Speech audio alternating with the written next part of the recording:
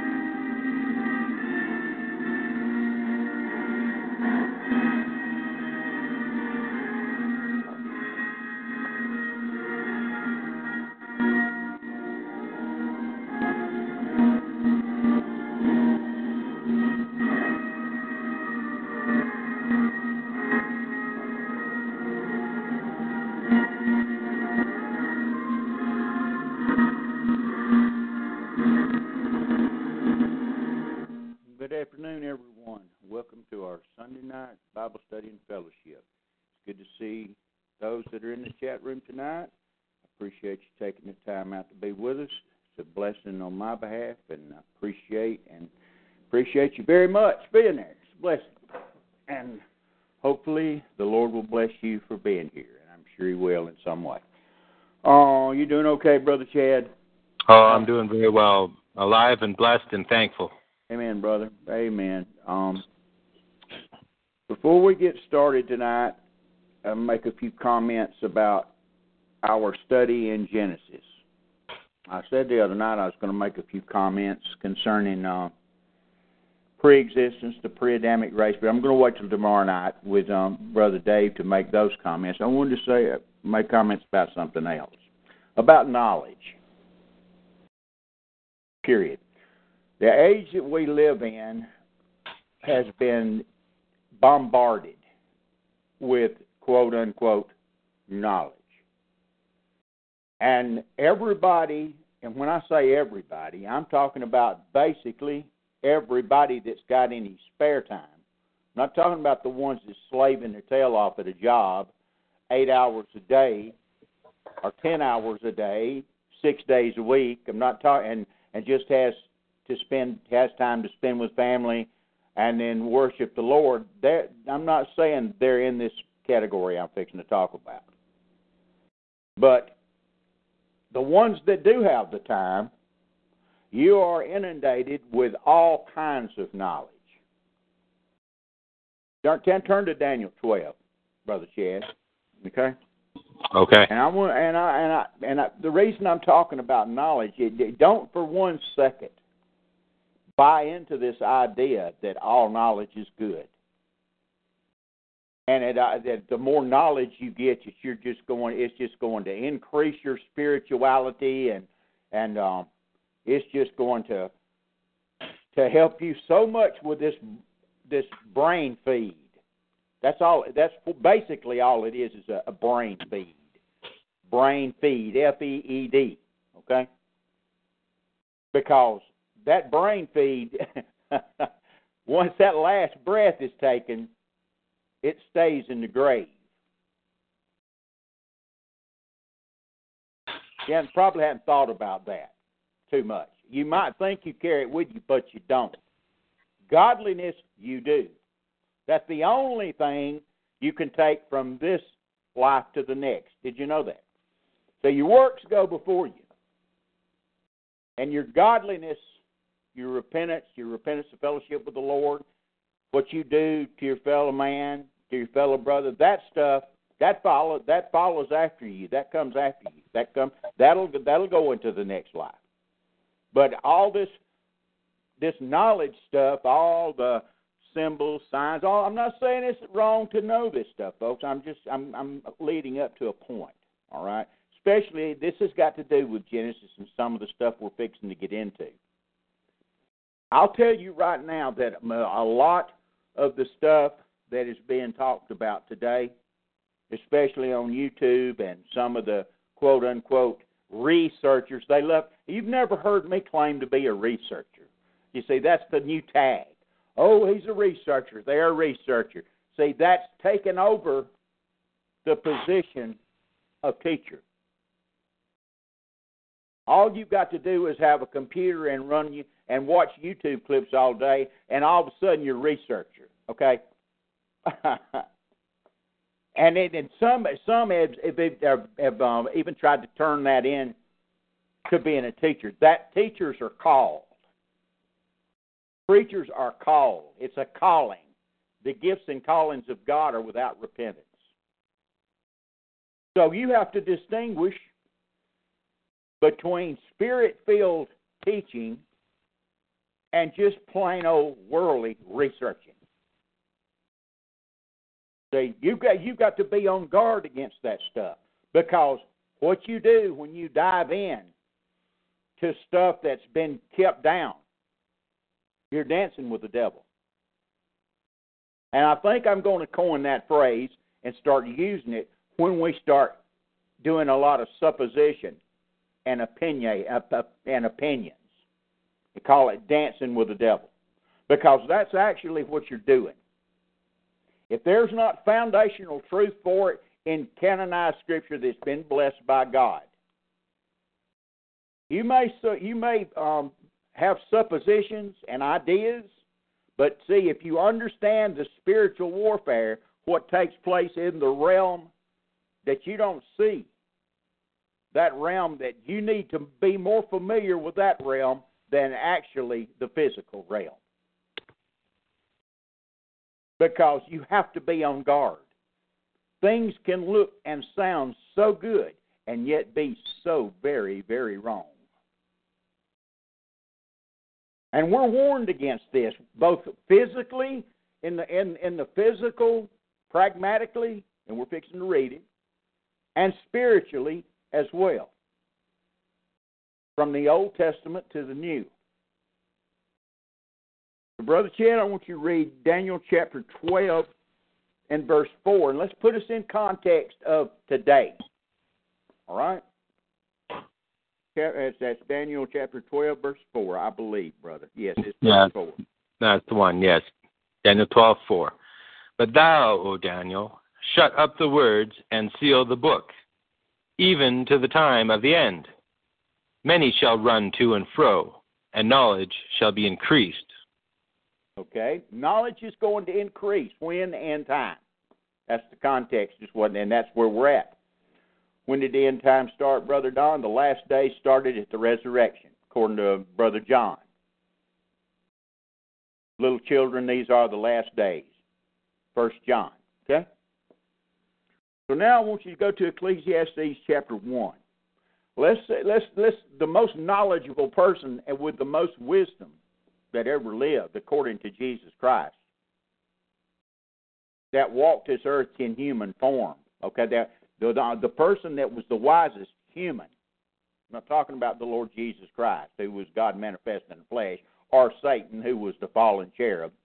I'm not talking about them. The wisest man that ever lived. This is what he had to say about it. I want you to read verse 18. Okay, Ecclesiastes 1, verse 18. For in much wisdom is much grief, and he that increaseth knowledge increaseth sorrow. That is so true. That is so true. I would have never, I read that 100 times, man, more than 100 times. That's being conservative. Way over 100 times. But it's only started coming home to roost me, really actually understanding it here in my later years. And I'm sure there's a reason for it. I know there is. Nothing happens by chance. Go to 1 Corinthians, brother, chapter 8 while I'm talking. Yes. And there's basic stuff that you should know. I mean, that, like I said, I'm not saying that that's wrong to learn new stuff. Not at all. There's some stuff that you should be familiar with, especially in the culture and what's around us today. You should be able to talk to a person pretty much about on any subject fairly, because as much is out there that you can get your hands on. And some things aren't worth talking about. Paul says it was wrong even to speak of those things done in darkness. He warned the Corinthians about that, and the Ephesians. Now let's see what Paul told the Corinthians, what comment he had dealing with, because some of them claimed to have a bunch of knowledge, okay, for their time. And they're probably a lot smarter than we are today. But, Brother Chick, go ahead and read verse 1, okay? 1 Corinthians 8. Now, as touching things offered unto idols, we know that we all have knowledge. Knowledge puffeth up, but charity edifieth. That's right. Now, you can extrapolate that out into all these worldly topics. You can extrapolate that out into secret societies. You know, he is talking about idolatry, you know. And Paul says, we got the knowledge about the idols. We know about them.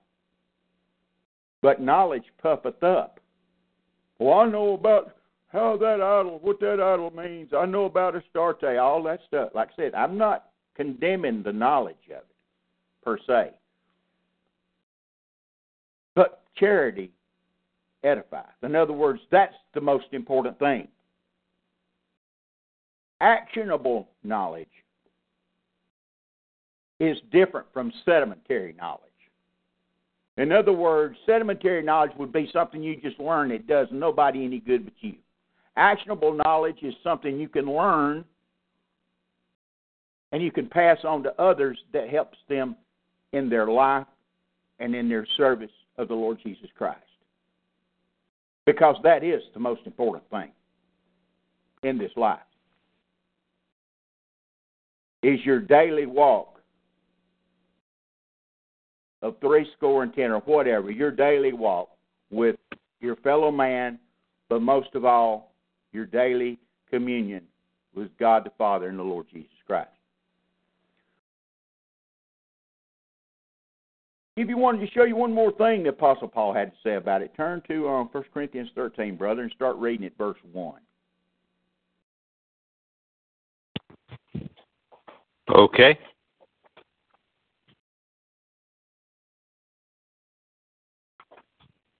First Corinthians 13:1.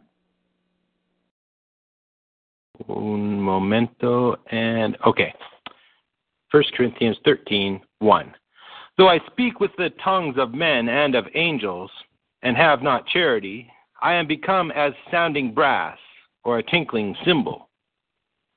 And though I have the gift of prophecy, and understand all mysteries, and all knowledge, and though I have all faith, so that I could remove mountains, and have not charity, I am nothing. Okay, you see what he just said? Read that verse again, brother.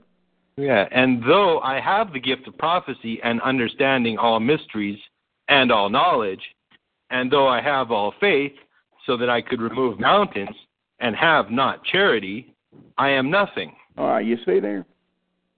See how much emphasis Paul, you see the Apostle Paul putting a big deal on knowledge? Of course not, because there's more important things. Like I said, it's not wrong to have to have it. But actionable knowledge is what you should seek after. Not sedimentary knowledge, which just sets and rots in your brain and is of no good to anybody but yourself. Paul sums it up. Read the last verse in chapter 13, brother. 13:13.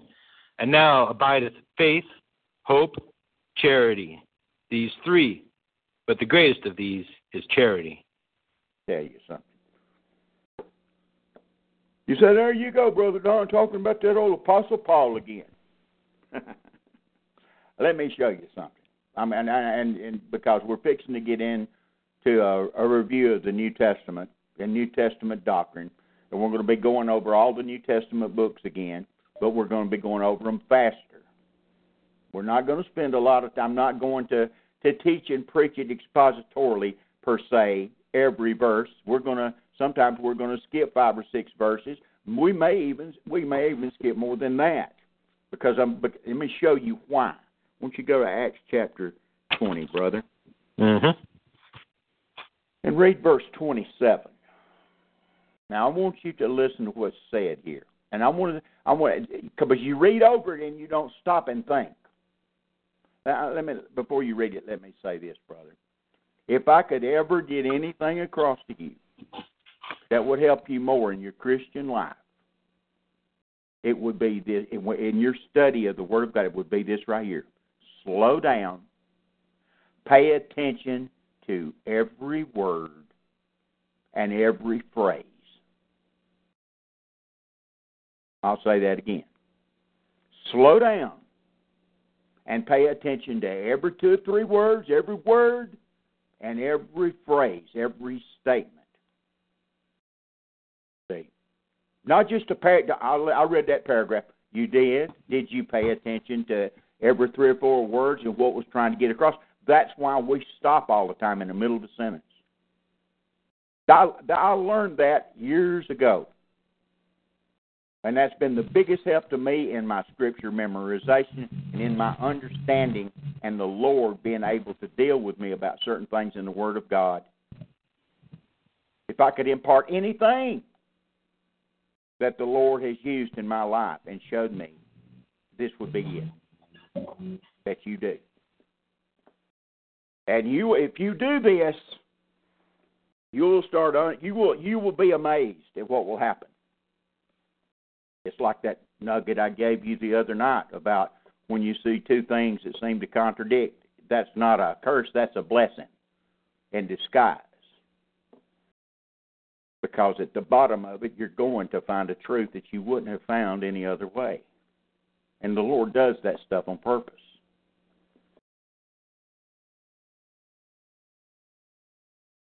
So what's that got to do with what we're talking about now? Everything.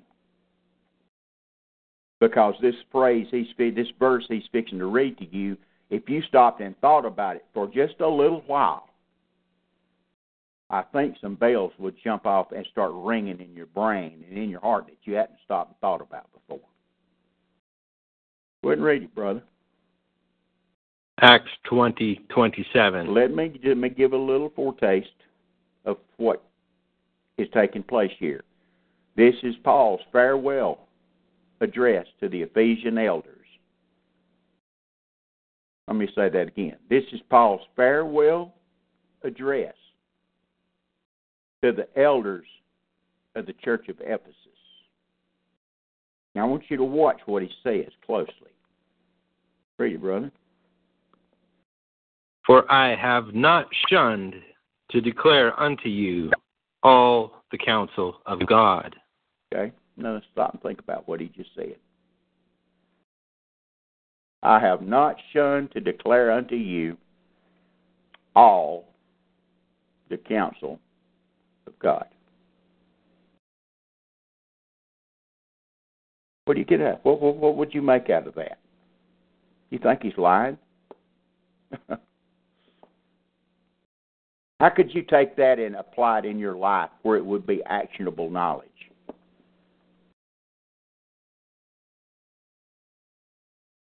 See, what would you do with it? I'm not gonna sit here and whip a dead horse, even though I probably get accused of it a lot of times. Just think about that statement. I've not shunned to declare unto you all the counsel of God. Would you like to know what God wants you to know? Would you? Yes. Amen. Of course you would. Rhetorical question. And I guess based on that, I'd be reading up on my epistles of Paul. Okay, brother, turn to Romans chapter 2 and read verse 16. Okay. And while you're turning there, let me make this statement. You're talking about a person that was taught for 3 years, face to face, by the Lord himself, after the resurrection in Arabia. See, there's a lot of people that get this, but they hate it. You've got Paul bashers, people that claim Paul wouldn't even say, some claim he's the Antichrist because of these claims he makes, because he makes some boisterous claims, folks. Now, we're talking about knowledge, remember? Now, he just said he showed the Ephesian elders all the counsel of God. So Paul knew the counsel of God that God wanted his church to get. Now, that's just what he said. That's what, and the book means what it says and says what it means, if you believe that. Okay? Not only that, but he wrote 3/4 of the New Testament. Okay? He was allowed to do that. He was also the only one outside of Jesus Christ that was allowed to say, by inspiration of the Spirit of God, to follow him, do what he did, act in the way he acted, live your life the way he lived his manner of living, the whole thing. And people hate that. See, they want to think it's somewhere they haven't looked yet. They want it's something they hadn't read yet. No, the Word of God tells you for what you ought to know. I'm talking about you today in the body of Christ, the elect of God. Yes, that's where you get that from Paul. You okay? The elect Israel, the bride. That's where you get. Where do you get that from? You get it from Paul.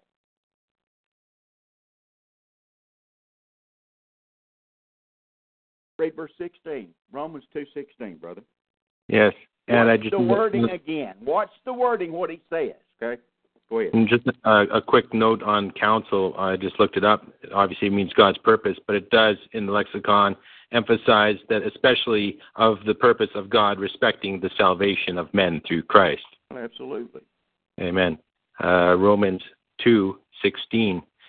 In the day it wouldn't matter to me. In the Greek, it meant chocolate ice cream. Amen. In the English, you know what counsel means. Yeah. Okay, Amen. got it? Okay. Verse 16. In the day when God shall judge the secrets of men by Jesus Christ according to my gospel. Okay, God's going to judge the secrets of men by Jesus Christ. Judgment seat of Christ. According to what? Who said? Well, Paul. Oh, really? And you want to spend all your time in Leviticus and Numbers and Deuteronomy? Huh? Is that what you want to do? Listen, folks, some of you can't, especially some of the downloads, you can't stand this kind of talk because it's so dogmatic and to the point. But, folks, it's Scripture, and you either got to swallow it, digest it, and say amen, or deny the book. Go to chapter 16 and read verse 12. He called it his gospel. That's what he called it. He was because he was taught face to face. Go to chapter 16 and read verse 25. Okay. Let's get your second and third witness. How about that? All you second witnessers, okay? Chapter 16, Romans, verse 25. Now to him that is of power to establish you according to my gospel and the preaching of Jesus Christ, according to the revelation of the mystery, which was kept secret since the world began. Okay. Paul's got the mysteries. According to his gospel that was given unto him. Go to 2 Timothy chapter 2, read verse 8. Because of his good news. His gospel. That's what gospel means. Because you need to get this before we start in Matthew. See, this is very important, this knowledge thing. And I'll explain all that as we go through the four Gospels pretty quickly. Go ahead, brother. 2 Timothy 2, verse 8. Remember that Jesus Christ of the seed of David was raised from the dead according to my gospel. There's my gospel again. Personalizing it. Go to 1 Timothy chapter 1. Read verse 11, brother. Sure thing.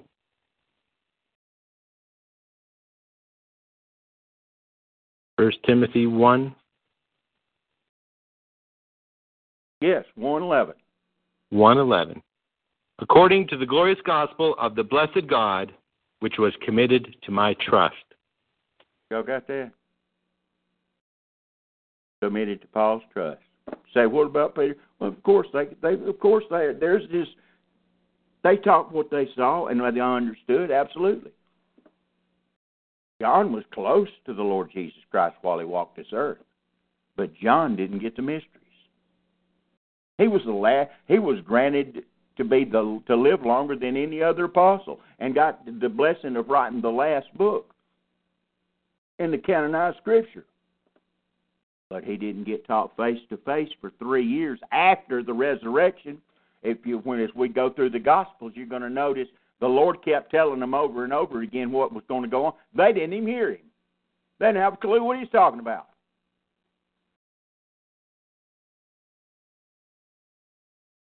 Because they hadn't experienced the new birth yet. They were dead in trespasses and sin. They couldn't understand yet. The Lord even jumped on them about it a few times, with his tongue in cheek, I'm sure. So, all the counsel of God, the gospel, my gospel, judged by Jesus Christ according to my gospel. That's pretty strong words. The gospel of God committed to my trust. So where would you get founded at before you go running off everywhere else? See? I want knowledge. I think all the counsel of God is pretty strong. Want to know about the mysteries that God wants you to know? I think Paul would be your best bet. But you do what you want to do. Right? Like I said, I'm not going to whip a dead horse. Some of you will get it, some of you won't. All Scripture is given by inspiration of God, folks. Profitable for doctrine, reproof, correction, instruction in righteousness, that the man of God may be truly furnished unto all good works. Okay? Brother Don is not sitting here bad-mouthing any of the precious Word of God by any stretch of the imagination at all. I'm just talking about knowledge. Actionable knowledge. Not sedimentary knowledge. Understand what carries the most weight. And do you have the spiritual ability to balance it out? Or will you dance with the devil and be deceived? Because there's many deceivers that don't even know that they're deceivers. They're deceived and being deceived, as Paul says in 2 Timothy chapter 3. Deceived and being deceived at the same time.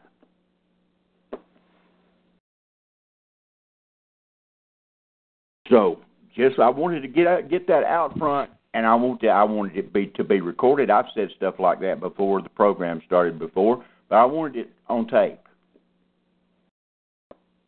I wanted it to be recorded, so there won't be no ambiguity about what I'm talking about when I say dancing with the devil and supposition, because we're going to do a lot of that dancing around stuff in the book of Genesis.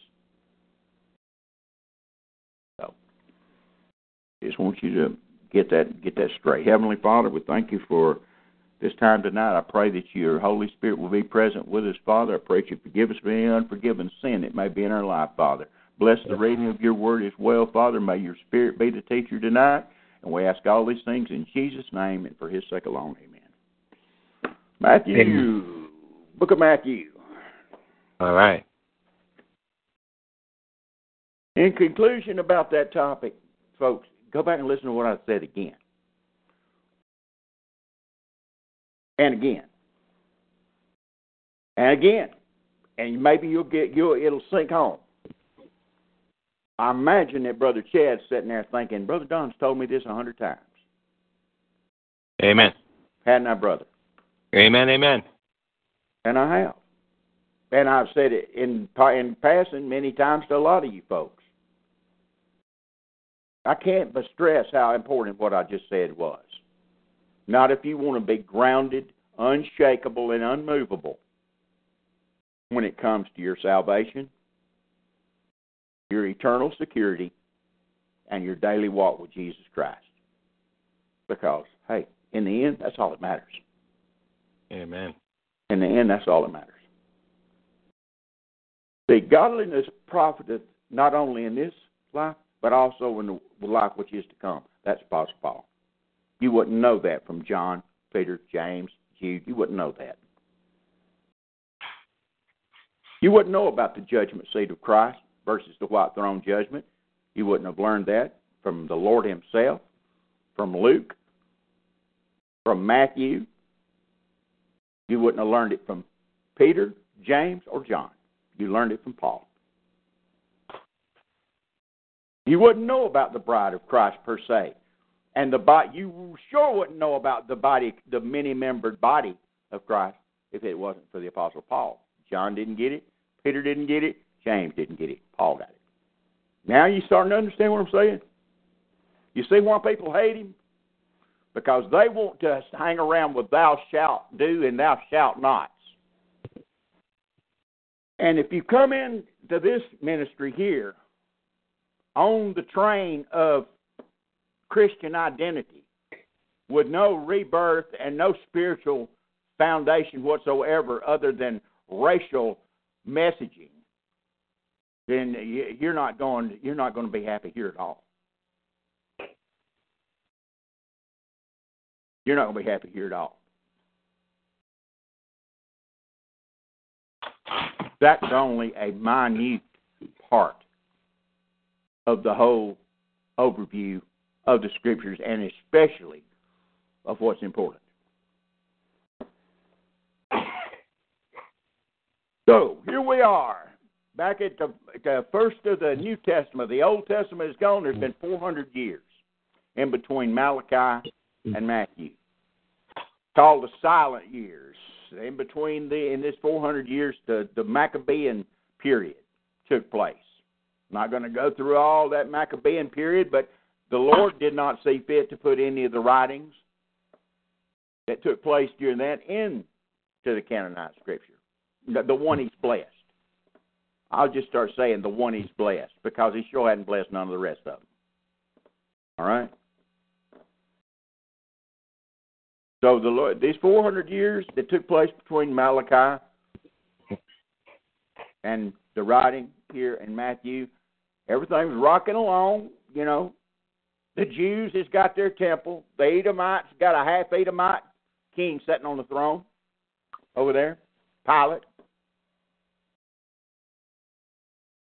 And all of a sudden, we're fixing to get into the very start. All of a sudden, out of nowhere, this man comes out of the wilderness. Repent! Repent, for the kingdom of heaven. Listen to what I'm saying. The kingdom of heaven is at hand. That's what Matthew's going to... the book of Matthew is about the kingship of Jesus Christ. The genealogy takes you back into... Matthew emphasizes the kingship off the throne of David. That's what Matthew emphasizes, is the kingship of Jesus Christ. The Gospel of Mark emphasizes the suffering servant, the servitude of Jesus Christ. The book of Luke emphasizes Jesus as the Son of Man, of God manifest in the flesh. Jesus as the Son of Man. The book of John, the Gospel of John, emphasizes the Lord Jesus Christ as the Son of God and takes his genealogy all the way back into pre-existence. In the beginning was the Word. I mentioned it the other night. And each one of these Gospels has a different slant. I just gave you just part of it there about the kingship. But during this kingship that Matthew's going to emphasize, it's ruling from the throne of David. And when John the Baptist starts preaching, it's repent, for the kingdom of heaven is at hand. The kingdom of heaven. Don't forget that. It's a literal, physical, visible kingdom with Jesus Christ ruling on the throne of David, which he has never done yet. And this is where the problem with New Testament doctrine comes. This is where you have to rightly divide the word of truth, as we'll get into it. If he starts off with, if Matthew emphasizes kingship, then you know that most of all what's going to be talked about will be that things that take place during the kingdom. And this kingdom he's talking about, it will be the kingdom of heaven, not the kingdom of God. If you get that much down, you're already light years ahead of most folks. The difference between the kingdom of God and the kingdom of heaven. Yes, I know some of you that's been with me a long time know that we've been through that over and over and over again. You got to be able to tell somebody else about it, folks.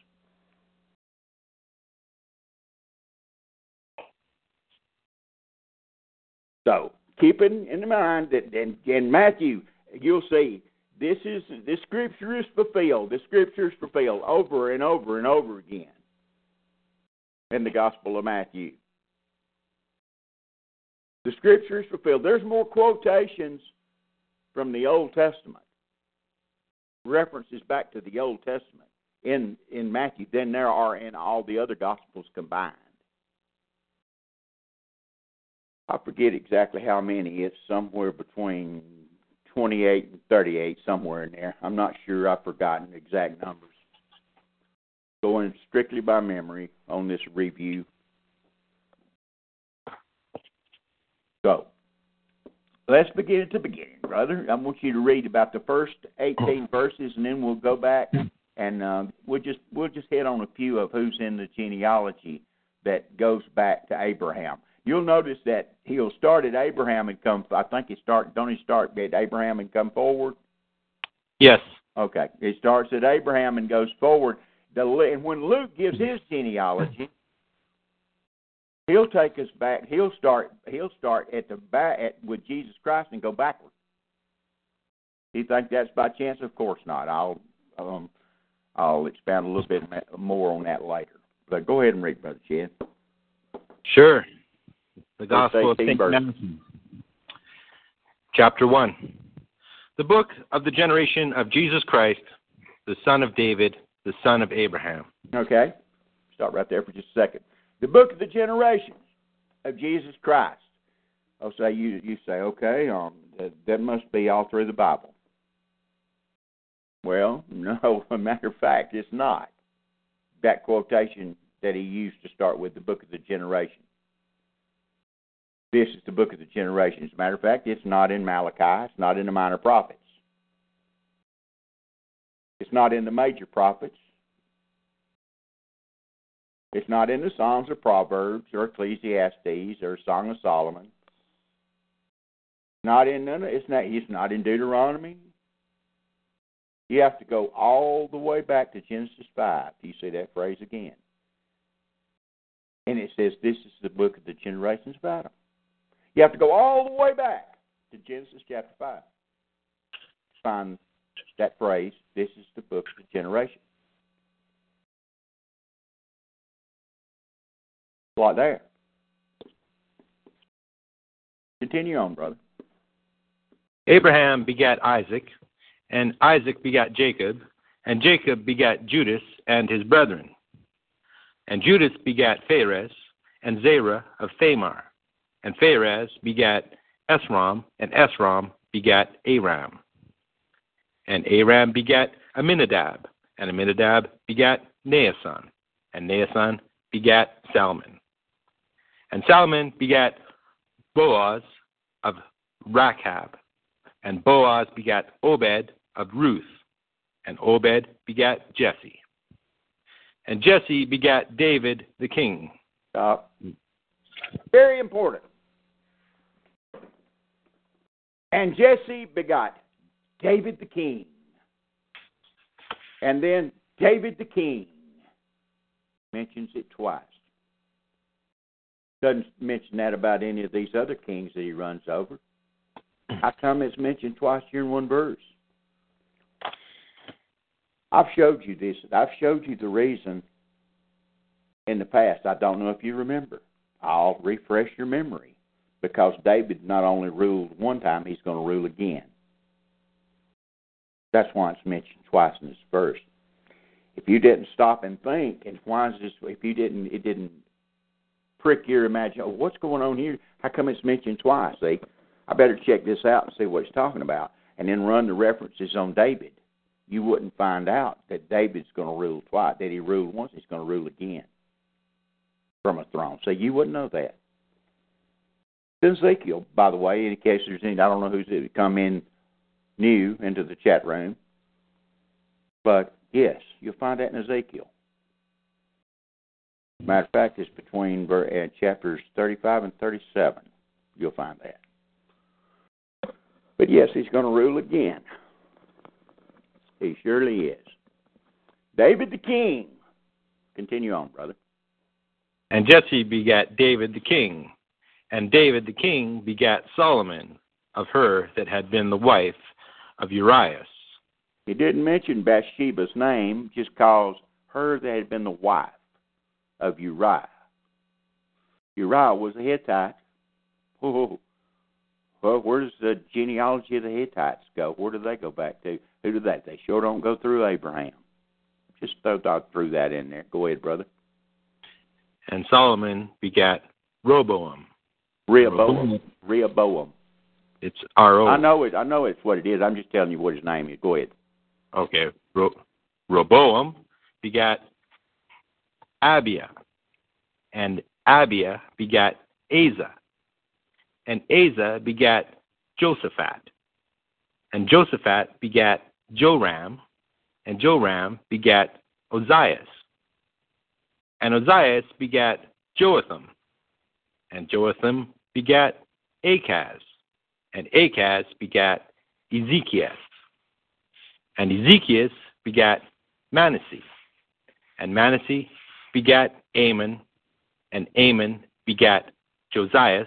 Okay, let me tell you why I stopped him and told him what the actual name was.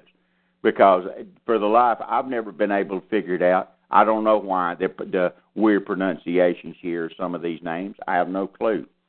I know the original pronunciation is the right one. Okay, that's all I know. So are you saying that in the Old Testament? I'm saying when it says Manasseh, right? It's talking about Manasseh, the king, the most wickedest king that Israel ever had. Okay, right. And when it says Ezekiel, it's talking about Ezekiel. Okay. Yes. So continue on. Oh, so that's why Rehoboam. It's his real name. His name is Rehoboam. Rehoboam. Right. Rehoboam here. Okay. Why they call it that, I have no clue, brother. And nobody else does either, I don't think. Interesting. Okay. And Ezekias begat Manasseh, and Manasseh begat Amon, and Amon begat Josias. And Josias begat Jeconias and his brethren. That's Jeconias. Oh, yeah, that's correct. Jeconias and his brethren, about the time they were carried away to Babylon. And after they were brought to Babylon, Jeconias begat Salathiel, and Salathiel begat Zorobabel. Zerubbabel. And Zerubbabel. Yeah. That's that southern accent come to. And Zerubbabel I'm loving it. Go ahead. begat Abiud, and Abiud begat Eliakim, and Eliakim begat Azor. And Azor begat Sadok, and Sadok begat Achim, and Achim begat Eliud. And Eliud begat Eleazar, and Eleazar begat Matthan, and Matthan begat Jacob. And Jacob begat Joseph, the husband of Mary, of whom was born Jesus, who is called Christ. Okay, this is a genealogy all the way. Joseph, it comes to Joseph. You want to know why? Because Joseph gives him legal heirship to the throne. Not by bloodline, but by legality. All right? Because why is it that important, you ask? I want you to go back to Jeremiah real quick, brother. Sure. Jeremiah I think it's chapter 22. My memory holds correct. Yeah, Jeremiah 22, verse 30. I'll show you why. It's because this bloodline here has a curse. And we're fixing to read about the curse in Jeremiah chapter 22, verse 30. Brother Chad. Jeremiah 22, verse 30. Thus saith the Lord, write ye this man childless, a man that shall not prosper in his days.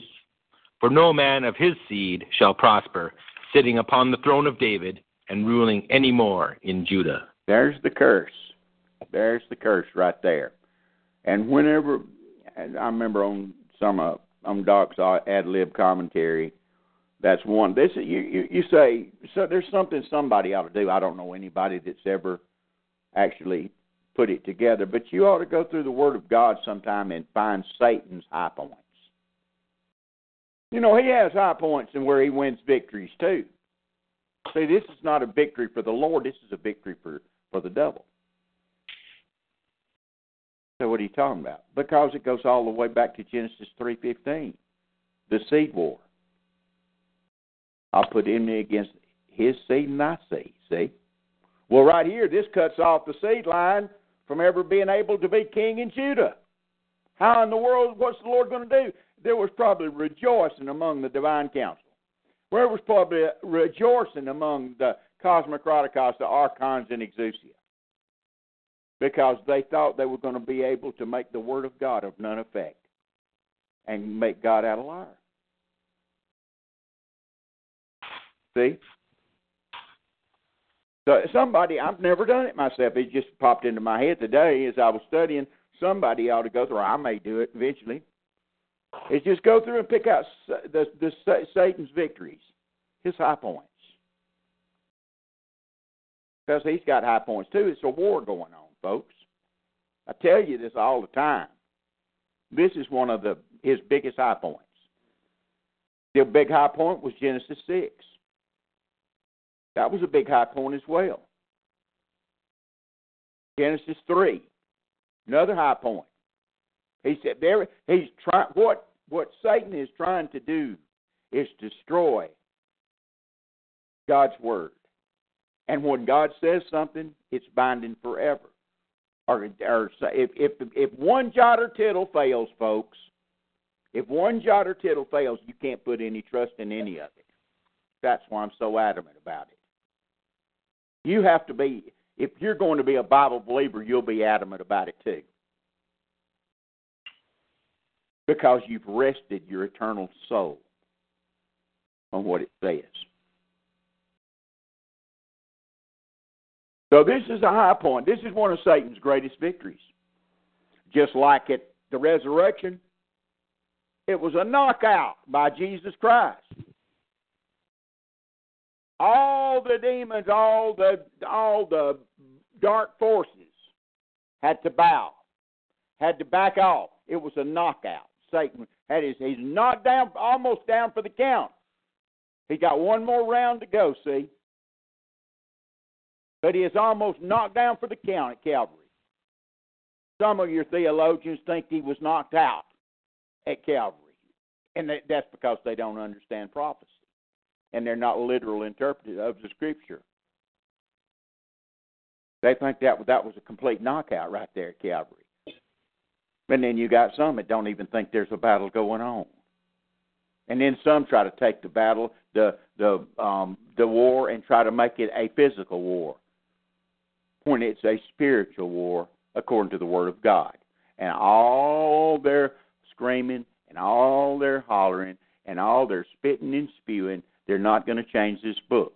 The book says that our warfare is not carnal and they're fleshy. It says we wrestle not against flesh and blood. Both are physical. Carnality is physicality. Okay? It's a spiritual war that's taking place. Therefore, to be able to fight a spiritual war, you got to be spiritual, or you don't have a snowball's chance in hell anyway. Period. You're done. You're dead anyway. But the spiritual man has to fight a spiritual battle. And bless God, spiritual battles are not physical battles. no matter how much you try to twist and tweak and change the Scriptures, Bill Fink, all you want to, God's Word will not be broken. And you with your lying, reprobate self ain't going to change it either. And you can tell by the fruit it bears that the Spirit, that the natural man receiveth not the things of the Spirit of God. Their foolishness unto him, neither can he know them, for they are spiritually discerned.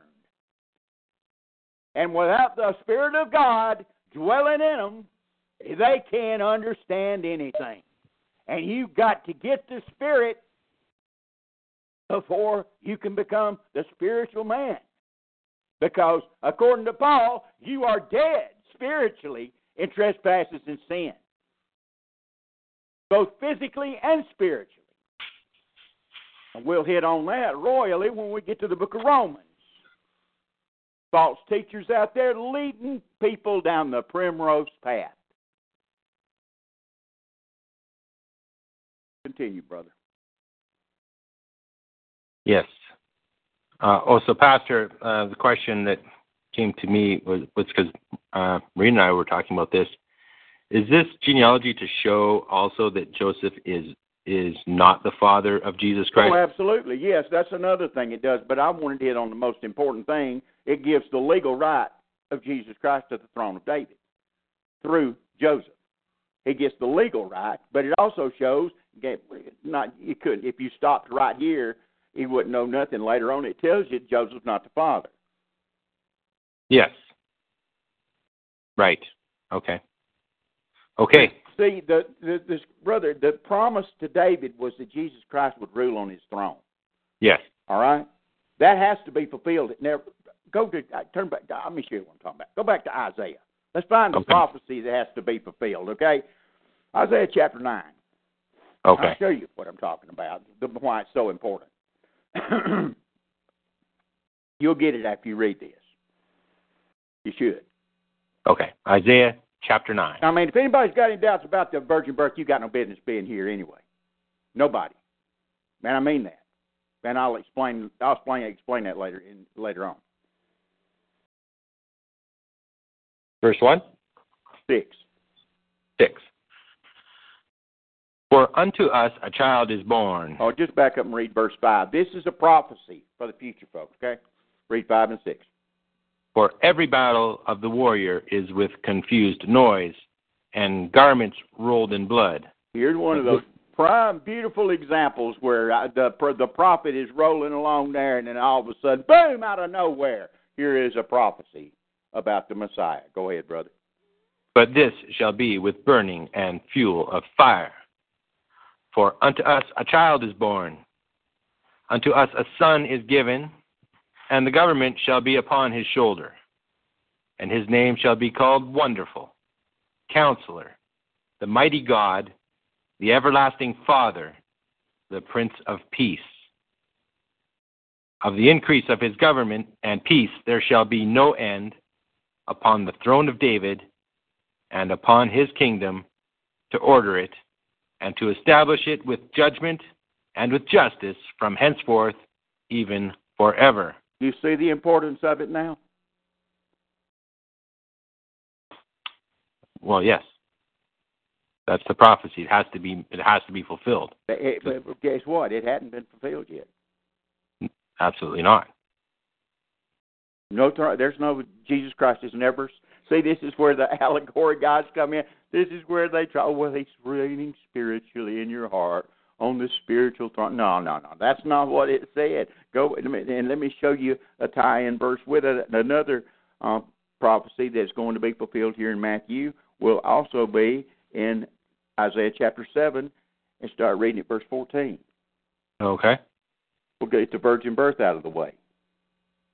Sure thing. Isaiah 7, verse 14. Should I start at the paragraph or just go straight there? Let's start at verse 14. Yet, therefore, the Lord himself shall give you a sign. Behold, a virgin shall conceive and bear a son, and shall call his name Emmanuel. Butter and honey shall he eat, that he may know to refuse the evil and choose the good. So they're looking for a sign of a virgin giving birth. That's a pretty big sign. That's totally against everything. That's just that. See, this is where you got all the liberals, all the people trying to marginalize this, even Jusinius, the Greek lexicon writer. He was one of those quote-unquote pragmatic thinkers. They try all kind of ways to do away with anything that's mystical or miraculous. That was and Jusinius is a lot of, if your folks use Strong's Concordance, Jusinius is, they reference him all the time. If you've noticed, he was a pragmatic thinker. And they try to get rid of the supernatural all of the time. That's what you have to watch out for. Folks, all have sinned to come short of the glory of God. Everybody's got the shortcomings. Okay? I don't care how much Bible they know or anything else. All sinners. All sinners. They all got certain good qualities. Some's got certain good qualities, and some ain't got none. But some's got some. Jusinius was pretty good stuff, but like I said, he was a pragmatic thinker, and he stayed away, tried to get around the virgin birth. You can study it out for yourself and find out. I'm not going to go into all the lingo about it, but I will. All I'll do is tell you he tried to say, oh, well, this could be changed to a young woman. Shall give birth, Mary wouldn't, when it says that she was a virgin, it said young woman, all that crap, and the new versions make it young woman. They follow his lead, and there you go with apostasy, blah, blah, blah, blah, blah. Anyway, with the new versions. Back to Matthew, brother. Mm-hmm. But anyway, the question you asked, I'm really not under. Yes, this is one way of showing that Joseph was not his father, his physical father, but he was his stepdad. But he had to be. He had to have some kind of lineage to have right to the throne of David. Do you understand? I'm trying to, because it says in the curse that nobody from that line would be on that throne. That's why it went through the other line, right? Through Nathan?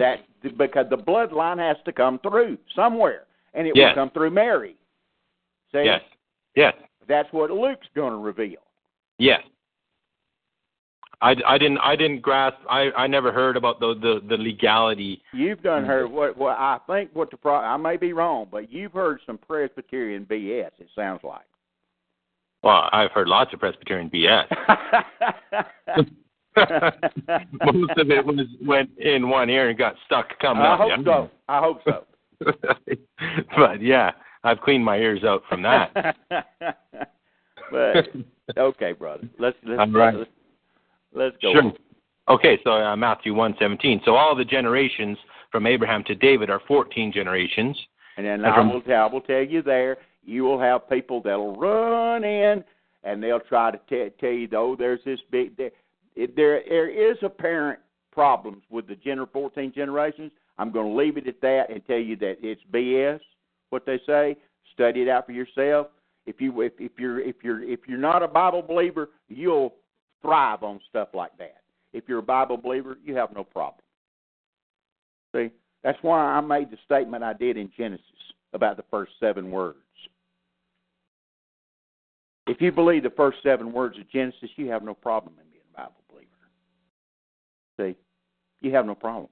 If you think that God created, the Lord Jesus Christ created everything that was ever created, and you don't think it can deserve His word, come on, give me a break.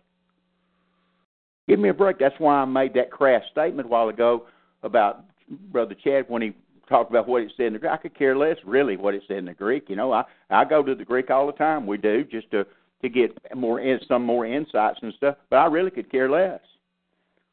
Because when they spoke Aramaic, when the children of Israel were down in Babylon and everything, and they got to speak in Aramaic, there was an Aramaic. God let them have an Aramaic Bible. You did know that, right? There was Aramaic translations.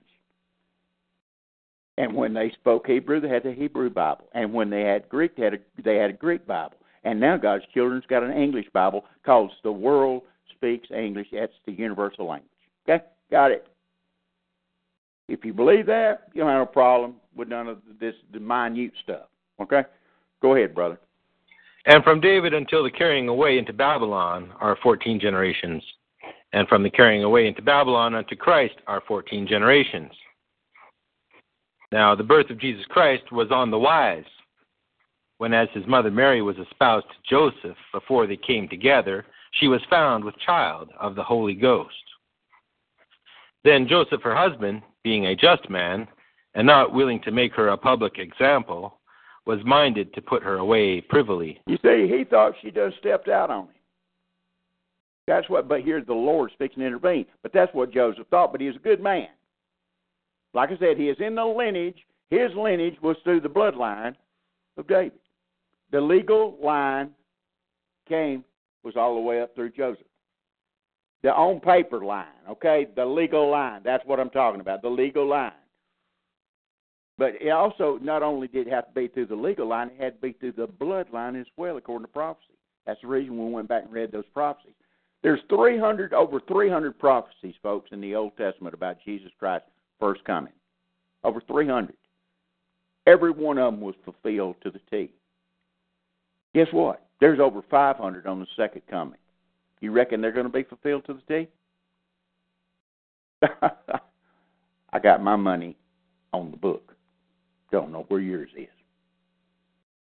I bet my soul on it. Continue, brother. Okay. Are you taking notes while you're reading? Yeah, every once in a while. I'd like to know I a little. can hear you writing. I know. That's that old fountain pen of mine. It's scratchy. All right. Matthew 1, verse 20. But while he thought on these things, behold, the angel of the Lord appeared unto him in a dream, saying, Joseph, thou son of David, fear not to take unto thee Mary thy wife, for that which is conceived in her is of the Holy Ghost. See, it dispels all doubt from Joseph's mind, right here. But the Lord intervened. Why? And because this is the conception is by the Holy Ghost. And folks, you see, it gets woo-woo, and people want to jump off the boat. There is no doubt in my mind, those people, I could say some stuff that I don't want to slander anybody. But I'm just going to tell you this. There's some people out there that some of you folks patronize that absolutely does not believe in the virgin birth. And they do not believe in the body, physical resurrection of Jesus Christ. And I'll just leave it at that. And you know what I think about those people? They're just as lost as hell. You hear what I said? That's what I think about them. They're just as lost as hell. And you know what? If they go to claiming, let one of them try to absolutely, beyond any shadow of a doubt, track his genealogy back to Abraham. I mean, for sure, absolute certain. If he tried, he'd be walking. If that's what he truly believes, or they, whoever it is, truly believes that that's what your salvation rests on, then you're never going to have assurance of your salvation. You're absolutely going to put your emphasis will be on grace instead of grace. You drop the ball and you're off down a primrose path, and you'll never recover unless the Lord grants you repentance. I'm warning you. I'm warning. It almost happened to me. It almost happened to me. Anyway, continue on, brother. Matthew 1 and 21. And she shall bring forth a son, and thou shalt call his name Jesus, for he shall save his people from their sins. No, it says, they shall call his name Yahweh Shua. Bless you. They should call him Yahweh Shua. You're sure. Oh, my goodness. Oh, I had to say that, brother, to get a laugh. Let's go ahead. Keep on going. I'm not going to. And just to emphasize it, it's all caps. There's no mistake. See, there was a mistranslation. That's really the Jews, blah, blah, blah, blah, blah. Just don't fly. Tight. Oh. Make me sick to my stomach, okay? Find you somebody that wants to play with that dog and pony show. It ain't happening here. Go ahead, brother. Those poor souls. Matthew 1:22. Now all this was done that it might be fulfilled, which was spoken of the Lord by the prophet, saying, Behold, a virgin shall be with child, and shall bring forth a son, and they shall call his name Emmanuel. You see there, we done read the prophecy. Remember, brother? Yes, we did. A while ago. Go ahead. Isaiah 7. Which being interpreted is God with us. That's what Emmanuel means. Yes. So this is God manifest in the flesh. Big mystery. Go ahead, brother. Then Joseph, being raised from sleep, did as the angel of the Lord had bidden him, and took unto him his wife. Wow, he was obedient, and he just had a dream. Y'all got it in black and white. Are you obedient as Joseph was?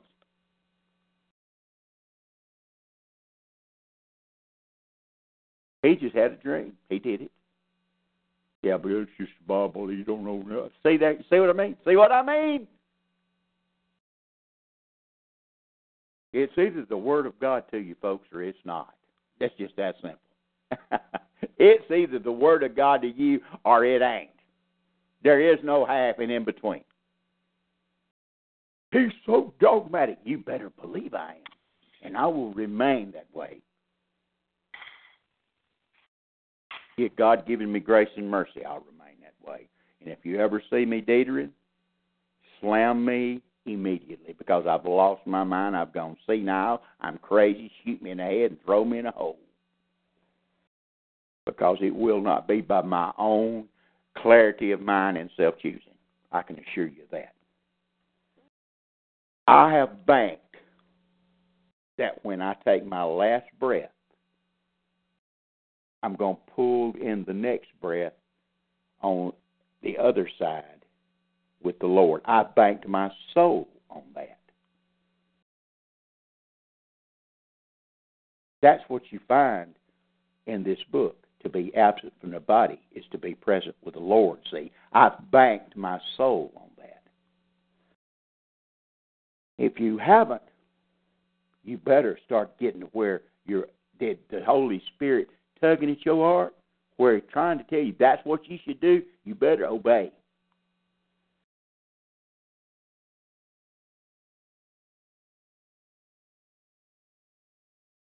Amen. You better obey the Spirit of God. Because it won't always be knocking at that door. Like I've said many, many times.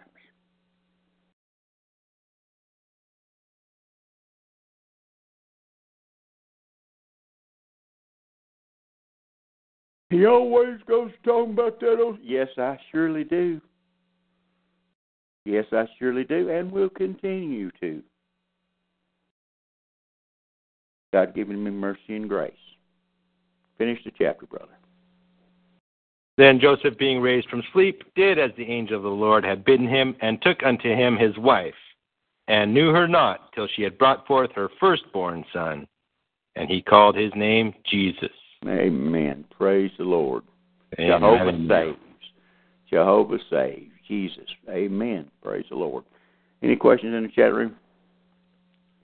I'm just looking there. It's very clear this was the firstborn and not only begotten son of Mary. Yep. No doubt about that. Jesus had brothers and sisters. Yes, yes, yes. So much for... Yep, so much for the Catholic doctrine. Those guys, yep. We killed the Mormons. Perpetual virginity of Mary. Let me tell you, folks, that perpetual virginity stuff, that's straight out of Babylon. Astarte was a perpetual virgin, but their idea of virginity and paganism is not the idea that you have of virginity, see? Did you know that? That's right. Check me out. Their idea of virginity doesn't mean not ever having sex. Their definition of virginity is different. I threw you a curveball there right here, Dan. If there's no questions, well, Brother Dave brought up some things. He said Ezekiel 37:24. and David my servant shall be king over them. Thank and they shall have Thank you, Brother Dave. Ezekiel, 37:24, and observe my statutes and do them. Yeah, they shall also walk in my judgments and and observe my statutes and do them. Okay, and guest 6 says, that's amazing. Don't believe in the resurrection body nor virgin birth? Question. Hope I haven't patronized them. Yahivadi. Yod-Heh-Vah-Heh. Yahivadi. Vadhe. I don't know what that. That's the Tetragrammaton. That's the YHWH, brother. That's that's the unpronounceable name of God. Oh, okay. And the King James translators call it Jehovah. Right. Yes. Yeah. James. Oh, and then he said James was one, the book of brother of Christ. Mm-hmm. He said that we talked about his brothers. Yeah. Amen. James is a brother of Christ. So that's what's in the chat. Okay. Folks, I appreciate you being here tonight, and Lord willing, tomorrow, and Brother Chad, thank you. Good job, brother. We got a long ways to go, and amen. And Lord willing, short time to get there. Maybe the Lord will come back tomorrow, and we won't have to worry about it. Praise the Lord. That'd be nice, amen. Yeah, maybe we could all be wrong on a prophecy. That wouldn't bother me one bit, okay? Like I said many times, I ain't dogmatic about that stuff at all, period. I hope I'm wrong. I hope I misinterpreted it some way, and the Lord shows up tonight before I go to bed. Tickle me to death. Absolutely. But no more problems after that, folks. After the judgment seat of Christ, after the white throne judgment, there will be no more pain, sorrow, tears. It'll all be gone. There's nothing in the world that the Lord coming back. If you're a Christian, there's nothing in this world. There's nothing that his coming back wouldn't solve. There's no problem you have in your life. There's no thought. There's no nothing going on in your life that is sorrowful and hurtful to you that the return of our Lord and Savior Jesus Christ would not cure instantaneous with his return. Because once you get the new body, it happens in a moment, in a twinkling of an eye, at the last trump, whenever that is, and that would solve all your problems. Because once that change from mortal to immortality takes place, you got it whipped. I got it whipped. That's why it's called the Blessed Hope, folks. Heavenly Father, thank you for this time tonight together, Father. We can magnify your Son, our Lord and Savior, Jesus Christ. We thank you for this book, Father. We bow our knee to this book, Father, because it's the little W, the small W that we have here on this earth for all manners of faith and practice, Father. And that we've rested our souls on what this book says. We thank you that the big word, our Lord Jesus Christ, the Logos, we thank you for what he did for us on Calvary, Father. And we give him all the praise and honor and glory for anything you ever do in any of our lives, Father. May he get all the honor and the glory, for he is worthy. And I ask all these things in his precious name and for his name alone. Amen. Amen, amen. Okay, folks, Lord willing, health permitting, we'll be back tomorrow night with Genesis chapter 1. We'll be in verse 2 and 3, and I will be making so we'll dance with the devil a little bit tomorrow night and see what goes, see what happens. Anyway, I love you and hope to see you tomorrow night. Good night, Brother Chad. Good night, Pastor Don. Love you, brother. Love you too. Holler at you this week, okay? Give me a call. Amen, I will. Okay? All right, brother. Talk to you later. Good night. Bye. Good night, guys.